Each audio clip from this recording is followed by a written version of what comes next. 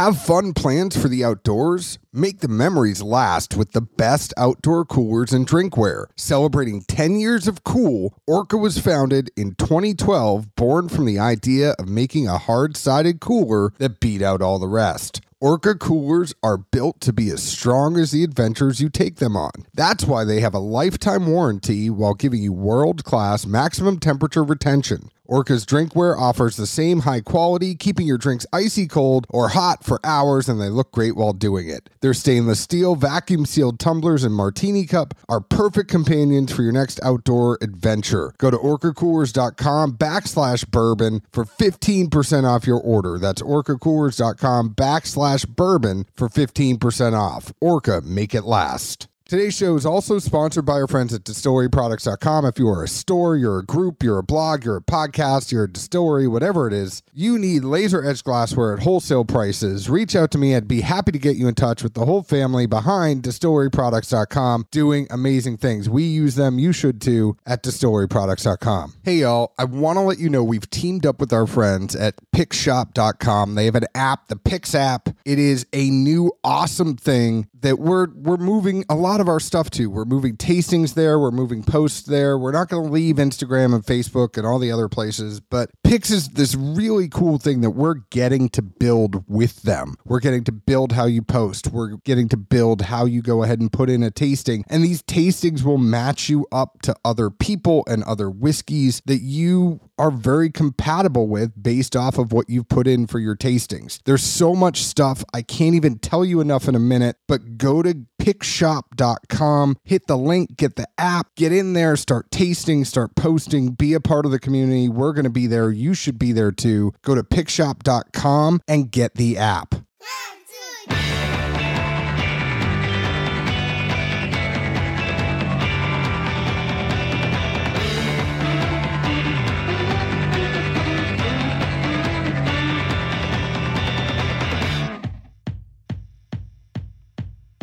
Hello, everyone. My name is John Edwards. Zeke Baker is on assignment, but together we make the Dad's Drinking Bourbon. Wherever you are, whatever time it is, thank you for making us part of your day. It is a very special day here on Dad's Drinking Bourbon. I know a lot of you in the bourbon community, you like shoes, you like clothes, and you like watches. And there's a brand out there, Oak and Oscar, and it was, I'm going to let the man tell you the story behind his brand, but it is inspired by bourbon and inspired by his dog. These are two great things that I can get behind. So I have Chase Fancher from Oak and Oscar. He is the founder of this watch brand. And for people that love bourbon, I think this is a great marriage of two things that a lot of the community likes. So Chase, welcome to the show. Oh, John, thanks so much for having me. It's an honor for me. I've listened to you guys for a little while. I love what you're doing on both the podcast, social media, but then also for Dad, Do You Like Bourbon? It's a great relief. It's just a stress reliever to listen to. You guys have fun and talking about bottles that you guys like in the industry. It's fun. It's a true honor. I really mean it. Thank you very much. I think we explain it to everybody that, like, if Bourbon Pursuit is 60 minutes, we're the Daily Show. And we know we're never going to get 60 minutes numbers, but like, we want you to laugh and enjoy yourself and walk away and be like, crap, I learned something. I didn't even realize I did. That's the whole point of it, is to laugh and have fun. And going back to your comment about Oak and Oscar, like, that's the whole point of why I wanted to start it. You might be thinking about this question later, but I founded Oak and Oscar, a Chicago boutique watch company, mainly because I wasn't satisfied with my day job. I worked at a great company, great employees, great teammates, really great benefits. That was great. I've said great a few times. Lots of great things. It was great, but it wasn't great enough to stay. Wasn't great enough. But truthfully, I wasn't inspired by it. I wasn't passionate about it. And if I was going to be away from my wife and my now 2 kids, it better be for a pretty darn good reason. And I wanted to create something that was really personal and meaningful for me. I've always loved watches. I loved the idea of brand management, entrepreneurialism, and I wanted to kind of put the two together. And I wanted it to be about something that I loved. As a person, as someone who I'd be passionate about. Obviously, I've loved bourbon. My family's from Louisville, Kentucky. I grew up, going to my uncle's house and having good bourbons at Thanksgiving, even when I wasn't fully of age. Don't tell anyone. And it was something where I've been around that world for a while. So the Oak is from bourbon. Obviously, everyone who's listening here knows exactly that connection. But then the Oscar is actually my dog's name. And part of our profits go to a local dog shelter here in Chicago. But, my first word was an old dog's name, Jesse, I think it was. Dogs have always been an important part of my life. We've grown up with dogs. We've got a family out in in Pennsylvania that actually run a dog shelter there. And so it's combining my loves. It's bourbon and dogs, and I get to spend more time with my family, playing with watches, doing branding, and it's amazing. It's great. I love it. So if my dogs were to be the inspiration along with Oak, I could either have Oak and Rye as a brand or Oak and Waffle. And that would be a pretty good brand. Oak and Rye sounds like a delicious drink. And then Oak and Waffle sounds like the perfect brunch. Yeah, it really does. Like I probably wouldn't name a watch brand Oak and Waffle, but I would name a restaurant Oak and Waffle. I think that would be really good. Yeah, just don't use the word house in it. You might get sued. We've already got cease and desist for some of the stickers we put on bottles. So we would rather not get sued or do anything controversial anymore. Want to go back to 2015 because that is when you were in the corporate world and then you decided to make Oak and Oscar. What were you doing in corporate America at the time?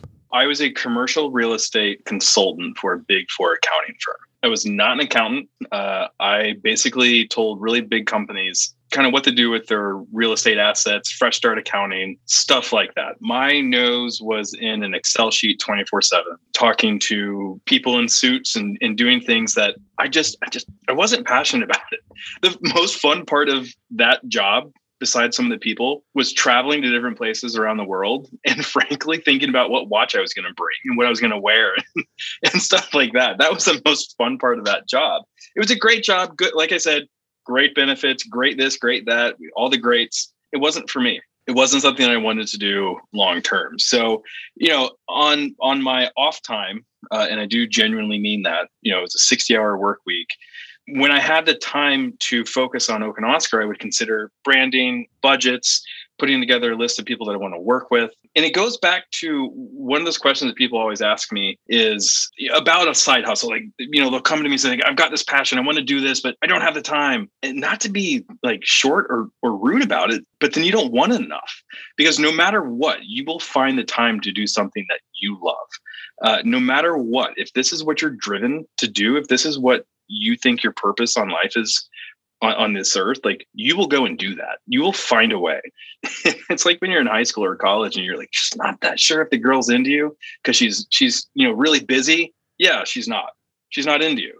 Like, find someone who's going to like not go to class, or someone who's going to skip that morning meeting because they want to spend time with you and they want to go to Oak and Waffles. Exactly. That's where your first date is. Yeah, Oak and Waffles. It's a match made in heaven. So much to unpack here. I just want to say that from my background in IT, I did radio and then IT, and I love that there are so many people that have geeked out in Excel as much as I have. Love all of that stuff. It was an art. I think Excel is an art that does not get appreciated enough from the layperson that is not behind Excel all the time. Are you shooting for an Excel sponsorship? Is that what we're doing now? I mean, I don't think with all the Google stuff, I don't think that Excel holds as much weight as it used to. Excel, the best way to track your bottles. No, there are other apps. Like, there are apps now where you could like take pictures, I'm sure. One of those apps should sponsor us, but like, you could take a picture and then categorize your bottles and all that fun stuff. But absolutely. The other thing, I want to talk about the time, because I think that is 100% correct. And when people ask us, I mean, there's so many people that haven't come on Dads because we're like, listen, we record after 9 and I'm up from 9 to 1 or 2 every night, and I'm either recording or I'm editing. And there are nights where I just want to pack it in and watch TV. But it's like, if you want to do something, you have to make the time and you have to do it. I couldn't agree with you more. The only thing, I mean, I think for me, right, I had a radio background. And so making a podcast and audio editing and all that stuff was easy. Like, I didn't have to sit here and teach myself how to edit audio. What did you have to do? Because it sounds like you were a watch fan, but like, did you really know the ins and outs of watches? Like, what did you do to side hustle to begin with? Great question. I do have to quickly go back to compliment you on your phenomenal dad joke that I don't even think you realize you made. The pun you're talking about, we have to talk about time. From a horological perspective, from a guy who's in the watch world, I appreciated that. I am all about the low-key dad jokes that you say in a deadpan voice. That is my favorite part of everything, is like, do you slip it in and can the person catch it? That makes sense why we're friends. That works. Yeah. I get it. So yeah, to go back to like what I had to learn, which is pretty much everything. But what is the most important thing to learn is what you're not good at. It's very important because if you learn what you're not good at and you hire the right people to do that, the guys and the girls who are absolutely great at what they do that you're not good at, that's exactly what you need. Like, for example, we have Nathan, who's our in-house watchmaker, and his brain is wired in a way that I don't get. It's all mechanical. It's all gears. It's all, how does this watch work? And this, that, and the other. And he loves it. He's driven by it. He's passionate about that and machining and all of it. And I love that because that's not me. I don't know how it all works. I'll be very, very honest to say that. Have you tried it? But oh, of course, yeah. I've taken some lessons with HSNY, and I get it, right? And it's interesting. And I've got a relatively steady hand, not like a surgeon style, but like, the watch started ticking again after I put it back together. But it's one of those things where there are so many variables that are intertwined in this engine that's on your wrist that every little thing affects everything else. Like how much oil you have in the jewels, how much oil you have in different parts of the bridges, and the pressure of the screws. There are literally screws that you have to turn by feel. And if you turn it just like, maybe, I don't even know the measurement of what it's called. Like an ounce too hard, it just breaks it. And it's oddly this high stakes thing that no one really understands or realizes. And it's this beautiful technology that has been around. It's been modified. It's been perfected. It's been made more efficient and smaller for hundreds of centuries. And we've got these little engines on our wrists that tell us the time based on physics and gears turning and calculus or math, I should say, geometry. It's such a beautiful thing. So what I had to learn was, in a way, what I didn't know, so I could find people who knew better. And that was suppliers, like people who were making parts for me. And I had to rely on their expertise. Things that I'm good at is branding, design, understanding what looks good, what's going to work, and making a brand that is cohesive and coherent and genuine and real, because it's all stuff that I love and all stuff that I care about and all stuff that makes sense. We had someone recently talk about the accessory straps that we sell and make. And they're like, I can't decide which one to pick. They all look good with every watch you've ever made. And this guy happened to own like 6 or 7 of our watches. And that's by design. They should all look good. There's not going to be one color that's like, oh, that's a fucking throw that one out. Like, that's terrible. Because why? It has to all be cohesive.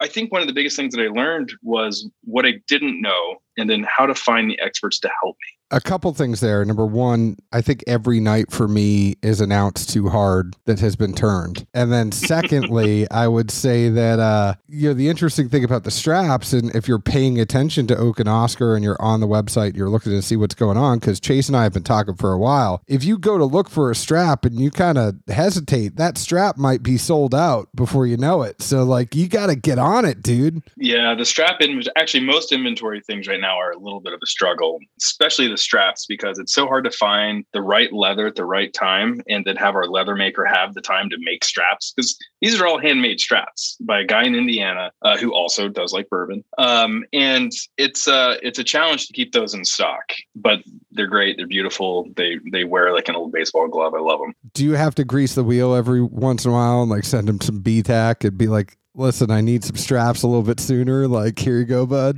I wish it were that easy, but frankly, he is also making so much other stuff for us that is unfortunately like some higher priority things. I can't let those go to the wayside. It all goes back to an agile model. What's going in the sprint?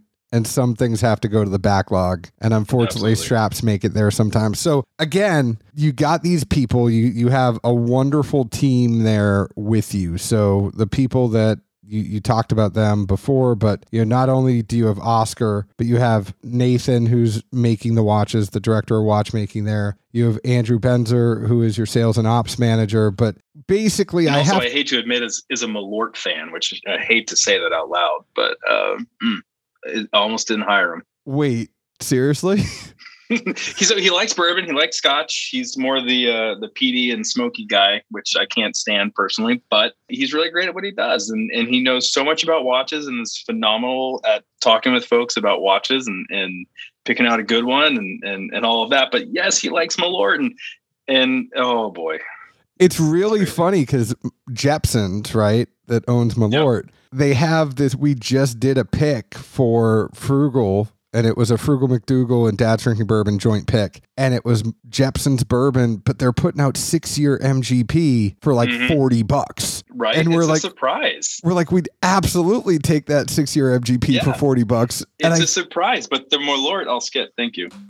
Oh, no. I mean, but I feel like people are skipping, they look past the Jeppson's bourbon because of the Malort, and it's like, no, it has nothing to do with Malort. It's really MGP. That's the good news. If you know, right? Yeah. It's like one of those sleeper bourbons that we're now, of course, going to start selling a lot more of, and no one will be able to get it. Which is how they all are. Speaking of which, what are you drinking? I don't know if you what are you drinking tonight? So I was actually drinking our Penelope blend that we did, because we're in the midst of doing 2 new blends for Penelope. So this is the old one that we had, and it's 113.2 proof. We actually took the wheat out of this, so you could basically blend a corn bourbon, a rye bourbon, and a wheat bourbon together for them.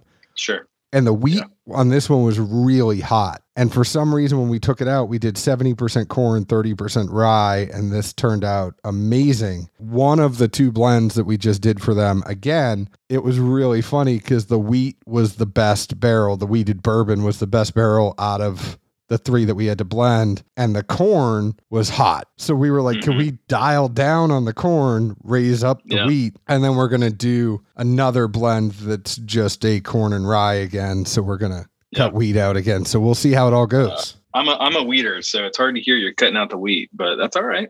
No, I mean, it depends on, because here's the thing. It's all the balance of the profile and the flavors and everything. Well, because this is 4-year bourbon. So it's already a little rough. And but it's MGP, so it's not that rough, right? It's not as rough as where it would be other places. Wheat, though, is such a finicky animal under 5, 6, 7 years. And I feel like there's a point where like wheat is really hot in the beginning, and then it almost goes dormant right before it blooms. Like, because there's going to be some years you'll taste it and you'll be like, man, I don't get anything. It's not good. It's not bad. I just get nothing.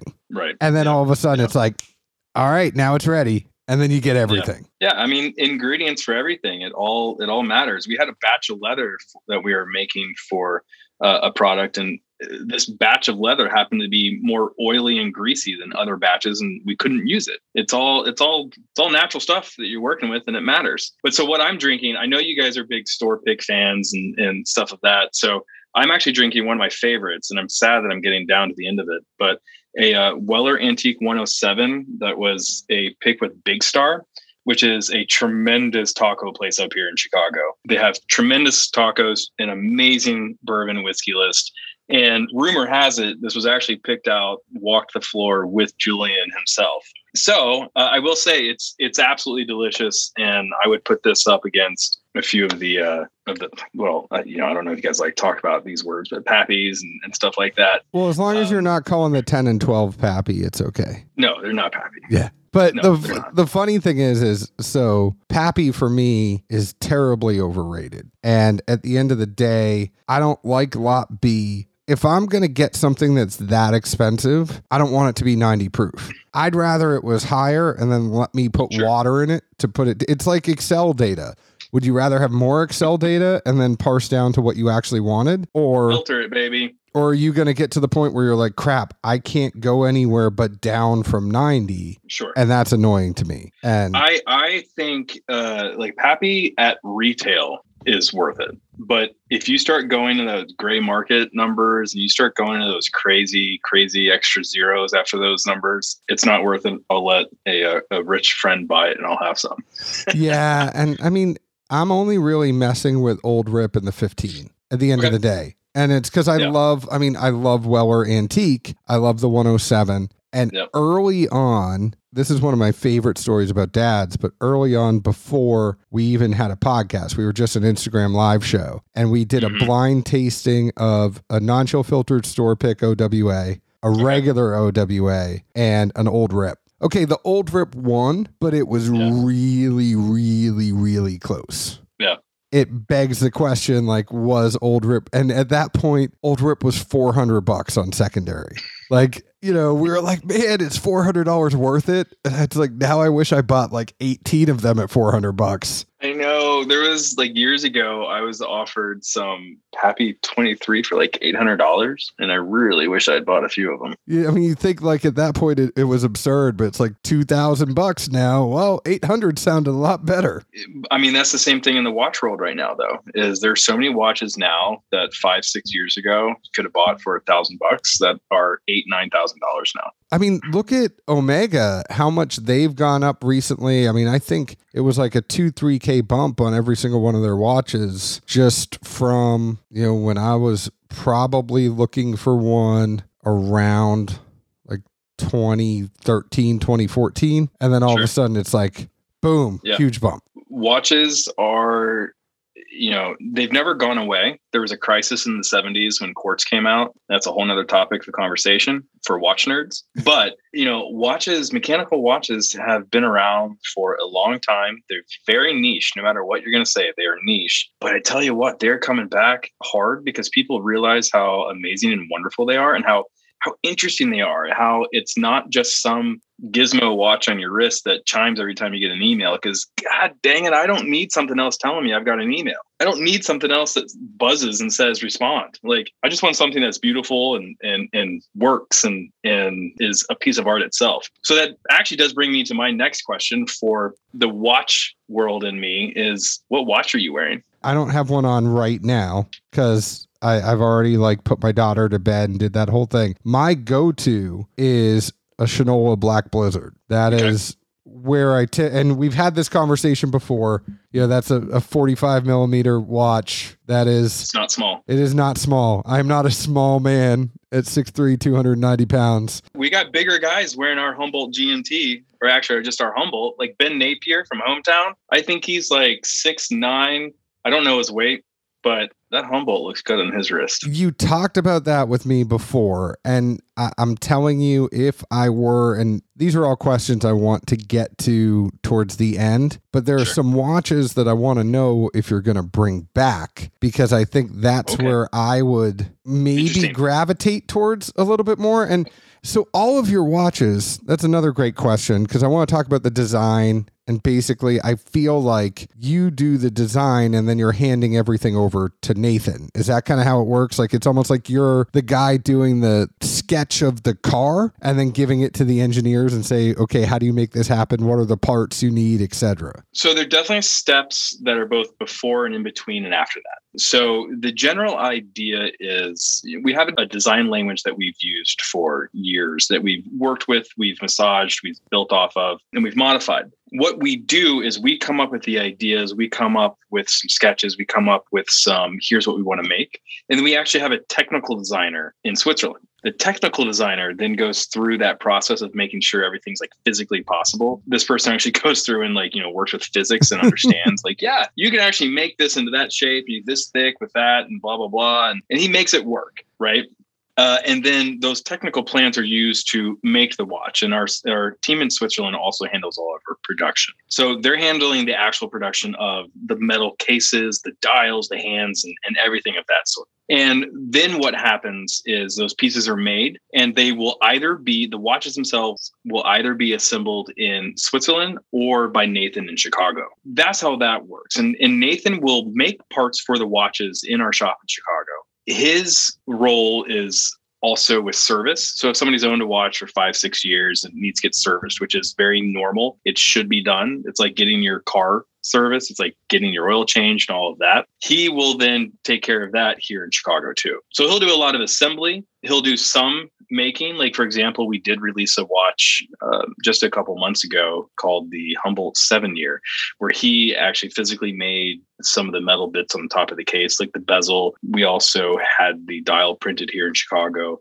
And that was something that he made on an old like 1940s or 50s naval lathe, which is such a wonderful thing to see all these like metal chips flying as he's making things. It is a badass watch, nice and gold and blue.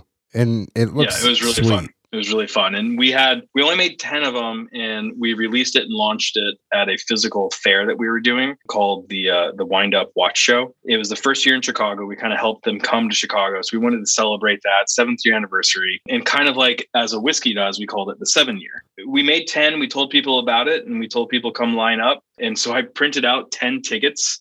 And I walked to the line about an hour before the show opened, and I didn't get to the end of the line before I got to the end of our tickets. We had more people waiting in line for hours to buy this watch than we expected. It was amazing. It was great, and we all then shared a pretty hefty pour of a 7-year bourbon. It's like a bourbon release, though. It's like you have your limited amount at a distillery. It's a distillery only released, and if you wait in line, you get it.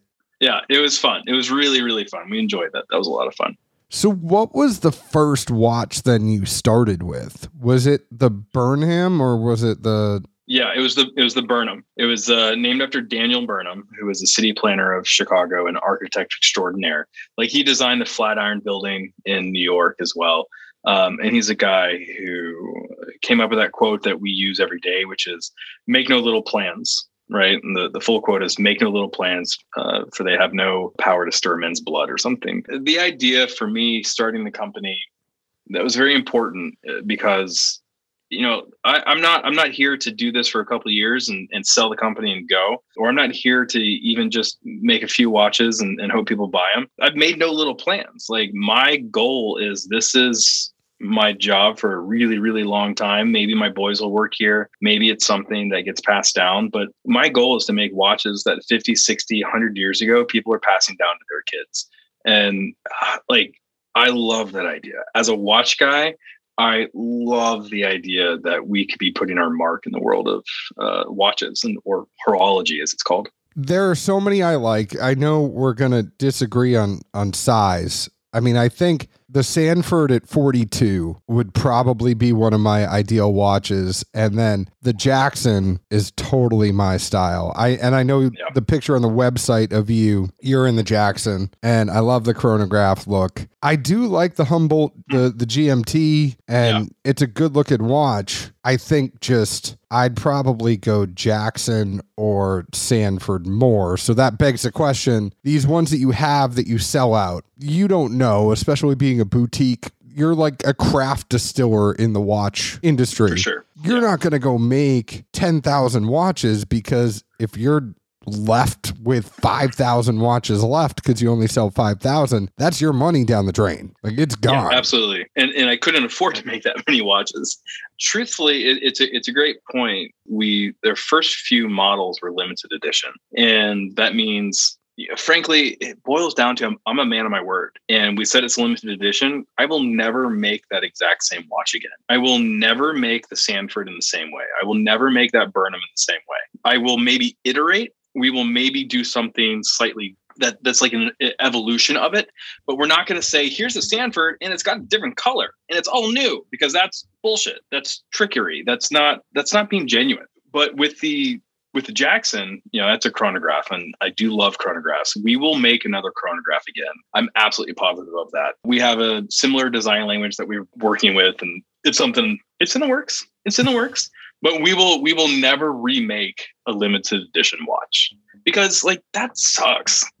To be someone who buys something, whether it's a watch, a whatever it may be, that is, you're told that's limited. We're only going to make 300 of them. And once we're done with that 300, that's it. And then all of a sudden, 2 weeks later, it's dang it went so well. We made another 1,000. I can't do that. I get it. And that is commendable, right? There's so many people that, if you think about the capitalism side of it, I think it goes back to whiskey. And for whiskey, for me, I tell brands, if you're doing something, just be honest. Honesty goes and integrity goes so much further in this community because people are going to look at you and be like, you know what, that's a man of his word. So if people are looking at Oak and Oscar, and obviously, if y'all think whiskey is crazy, the watch community is pretty crazy too. It's not as crazy as like 5,000 people showing up at Four Roses for 2,000 bottles crazy, but it is pretty crazy. I'd put money that there's the same level of crazy, to be honest, because like there are people who line up for,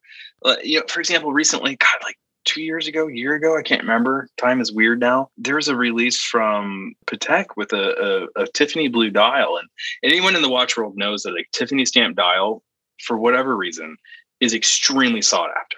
And then a Nautilus that is Tiffany stamped and blue is ultra rare, especially because the year prior, Patek said they would never make it again. And they did. And the only folks who got it, and they only made so many of them, were like Jay-Z and guys like that. And like people were lined up. They were trying. People were like literally trying to sell their homes to buy these watches. It is crazy. People, and that's what's great about these types of industries, though. It's not that people are crazy. It's that they're passionate. They absolutely love whatever that may be. Whether it's waiting in line for the next sneakers, like the new Air Jordans or whatever it may be, or that limited whiskey release, it's the stuff that people get really passionate about. And what's amazing about it is it means someone is connected to it. They've connected to it in more of a way than just, that's pretty product, I want to buy it. But that means something to me in my life. And that's amazing that there's products, there's things, there's stuff out there that people are so passionate about. I love that. But this is what I love about this show. And I was telling you before we started recording, there's no pre-canned questions because we never know where the conversation's going to go. And you bring up sneakers and you bring up watch drops and you bring up all that other stuff. We talk about whiskey drops. Sneakers really have it right recently. And if you think about like the Adidas Confirmed app, you think about the sneakers app for Nike, they're figuring out ways that you go in for the draw and it's random, right? Sorry, you don't get it. But you have a chance of getting it and you feel like everybody has an equal chance to get it, where like obviously a boutique sneaker brand that actually customize their own set of Nikes, whatever it is, right? You're waiting in line for those. If you're getting like the Supreme version of Nikes, okay, you're probably waiting at a skate shop somewhere for this thing to drop. But if you're trying to get a pair of Yeezys or you're trying to get the next Jordans, everybody's got an equal shake. Yeah. I don't feel like there's that in the, it's like, okay, hey, we're going to drop a limited edition release. Like the number one pet peeve I have in whiskey is when shops do their raffles on Black Friday. And if you're a family man and you care about, like, there's no way I'm leaving on Thanksgiving to go get in line and camp out at a liquor store to try to get some bourbon. Like my family would kill me. I think it's like, yes, I know other people can go and they've talked about it with their spouses and everything's okay and their kids understand, but it's like, at what cost? At what cost are you doing? That shouldn't be the experience. No. Because you've missed out on good family time. You've missed out on, or maybe it's not family time. You've missed out on something you could be doing other than just standing in a line. But to each their own. Maybe that person's like, I love that excitement. I love the standing in line, talking to the person in front of me or behind me or whatever it may be. And there is recently a launch in the watch world by Swatch, which happens to also own Omega. And it was the Moon Swatch. Which those were awesome. From like a marketing and branding perspective is brilliant. And I love that. But what it is, to explain to folks, is the Omega Speedmaster is an iconic watch. It is a watch that was worn on the moon.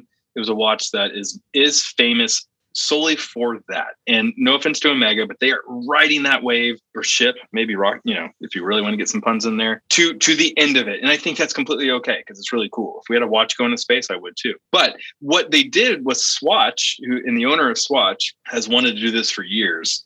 They created a very cheap, let's call it cheap, right? $200-$300, maybe $400 version of that same Omega in a bunch of different colors that was available. And it was only available in Swatch boutiques for a short time. And people were literally waiting in line for like, I think a day or two in some places. I was actually going to Switzerland the same weekend that it was dropped. And I was kind of hoping, like, in Switzerland, there'll be so much more of them and there's more Swatch boutiques and all of that. But even there, people who are jaded by the industry, people who have been in the industry for years, people whose grandfather and grandmother and sister and everyone has worked in the watch industry, even there, they were excited about it. It was crazy. It's so interesting to find that passion. And there were people telling stories about, I waited, and it was fun. And I met this person and we celebrated when we got our watches. And conversely, there's people who walked away really disappointed and really mad at how Omega handled and how Swatch handled the release of it. Truth be told, going back to the honesty thing, they did say that they were going to release them online later, like a couple of weeks later.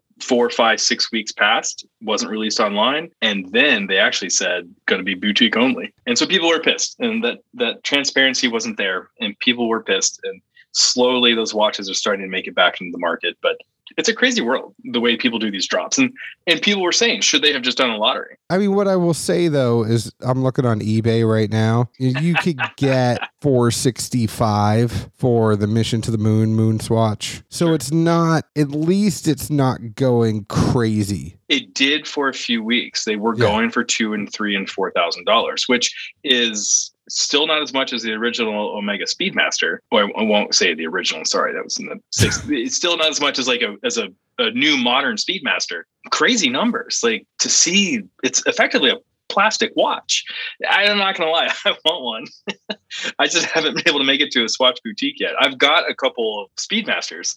I want one of the plastic ones. Knowing that I could get it on secondary for $465, I know I will probably end up getting one. I will tell you, one of the things I have coming that I'm really excited about is a Seikyo mod that, Oh yeah? It's just one that I've always wanted.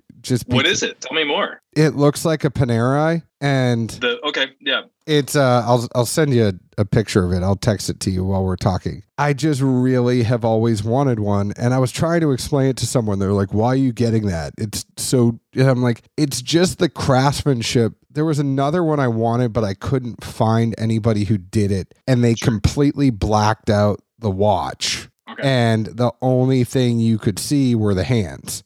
So it had nothing else. It had no numbers, nothing else on the dial. It was just completely black. And I thought it looked so cool, but I just couldn't find that mod. These mods that a lot of folks do, and Seiko is one of the biggest brands that people mod because it's a relatively cheap watch and you can do it relatively easily. And it's a there's market cheap out there automatic movement on it. Sure. It's a beautiful, like Seiko, like 0013, Seiko 007, some of the newer pieces, like they're phenomenally great value. And I've got a couple. And most folks in the watch world, even if they have $1 million of collection, they'll have that. But what's cool about the Seiko mod, what I was going to say, it's kind of like folks in the bourbon world who mix different bourbons to ultimately try and get to what may be that grail bourbon that they can't buy in the store. But if you mix this 7-year, this wheated, this, that, and the other together, it's going to taste like whatever that bottle is.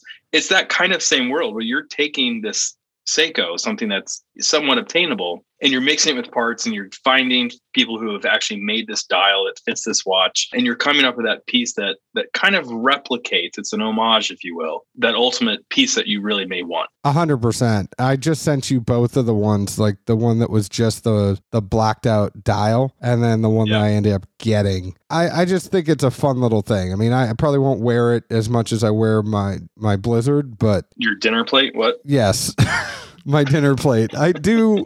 It looks good on me, but I think there's a whole bunch of watches that I think I want. Oak and Oscar on the list, but it's a very expensive habit, and bourbon is a very expensive habit, and shoes are a very expensive habit. I happen to like all of them, so I have to pick and choose what I'm buying and when I'm buying it. I do want to go back to you going back and having these limited editions that you are putting out. Sure. What is your kind of batch size? Putting it in ways that whiskey people can understand. Sure. If you're putting together a small batch, what do you really aim for? It can really vary. And what's fun now is we actually get to play more with even smaller batches. And it's funny that we even use the word batch because we're so, or me, I guess I'm so like bourbon oriented that, so we have the folks who buy our watches, we call them owners. We don't call them customers. It feels too transactionary. And we actually have an owners only watch that we release every couple of years, and we actually call them batch. So we have like a batch number 1, we've done a batch number 2, and we're planning a batch number 3 and 4, et cetera, et cetera. And they're only for our owners and their best drinking buddies. Quite literally, that's how we describe it. We don't market them. We don't put them online. You won't even see them really on our social media or anywhere.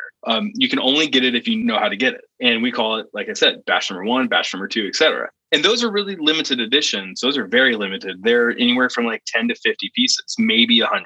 Our normal limited edition will run anywhere from 50 to 3 to 4, 500 pieces. A small, like, it runs from small to big. We've done things even smaller. We've done 10 pieces, like the Humboldt 7-year with the brass that we made. We also did, I don't know if you're a fan of curling. I am. And I'm sure at least some of your listeners It's are. very, very fun to watch. Super fun. We were actually, I can't say the sponsor of the U.S. men's Olympic team because that's totally illegal and against the rules, but they all wore our watches on the ice, which is great in the Olympics. It was so fun. But something that we did even more fun for the Olympics is we actually found a curling stone, and we had a lapidary take it and grind it down into little tiny discs, and we installed them inside into the back of the watch. So we made 10 limited edition pieces called the Humboldt Schuster after the captain of the team. They had actual curling stones in the back of them.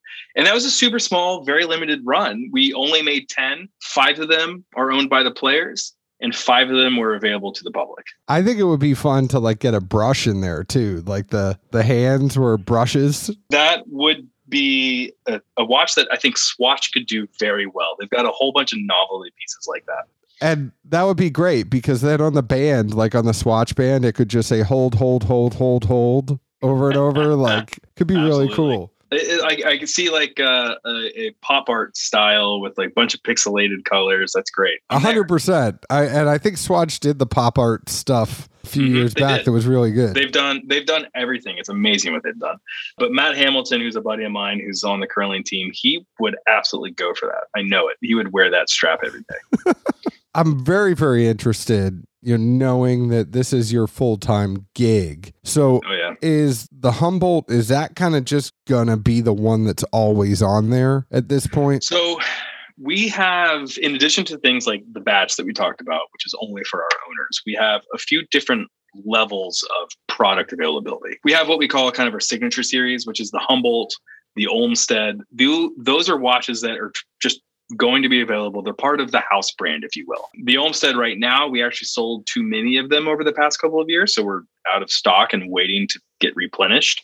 But so those are our signature. We will add more to them as we keep growing. We have plans to do that. And then we have our limited editions where we do have those pieces that we only make a certain number of. And that's how we do it. So the Humboldt and the Olmsted right now are the key pieces that we have with limited editions that we sprinkle in there. Because I was going to say, if you're going limited edition all the time, coming from the job you came from, that's probably not attainable to keep a business. It isn't. And it's a waste of effort and brain power in some ways. Like, it is super fun to do something limited, and it's super fun to know that only however many hundred of these will ever be in the world. But you put so much time and effort and energy into this one design and the launch of it and the branding of it and the making of it that as soon as it's done, that's it. Like the Sanford that you mentioned, I wish I could make 10,000 more of those. I'm sure I could sell them. That was one of our most popular watches.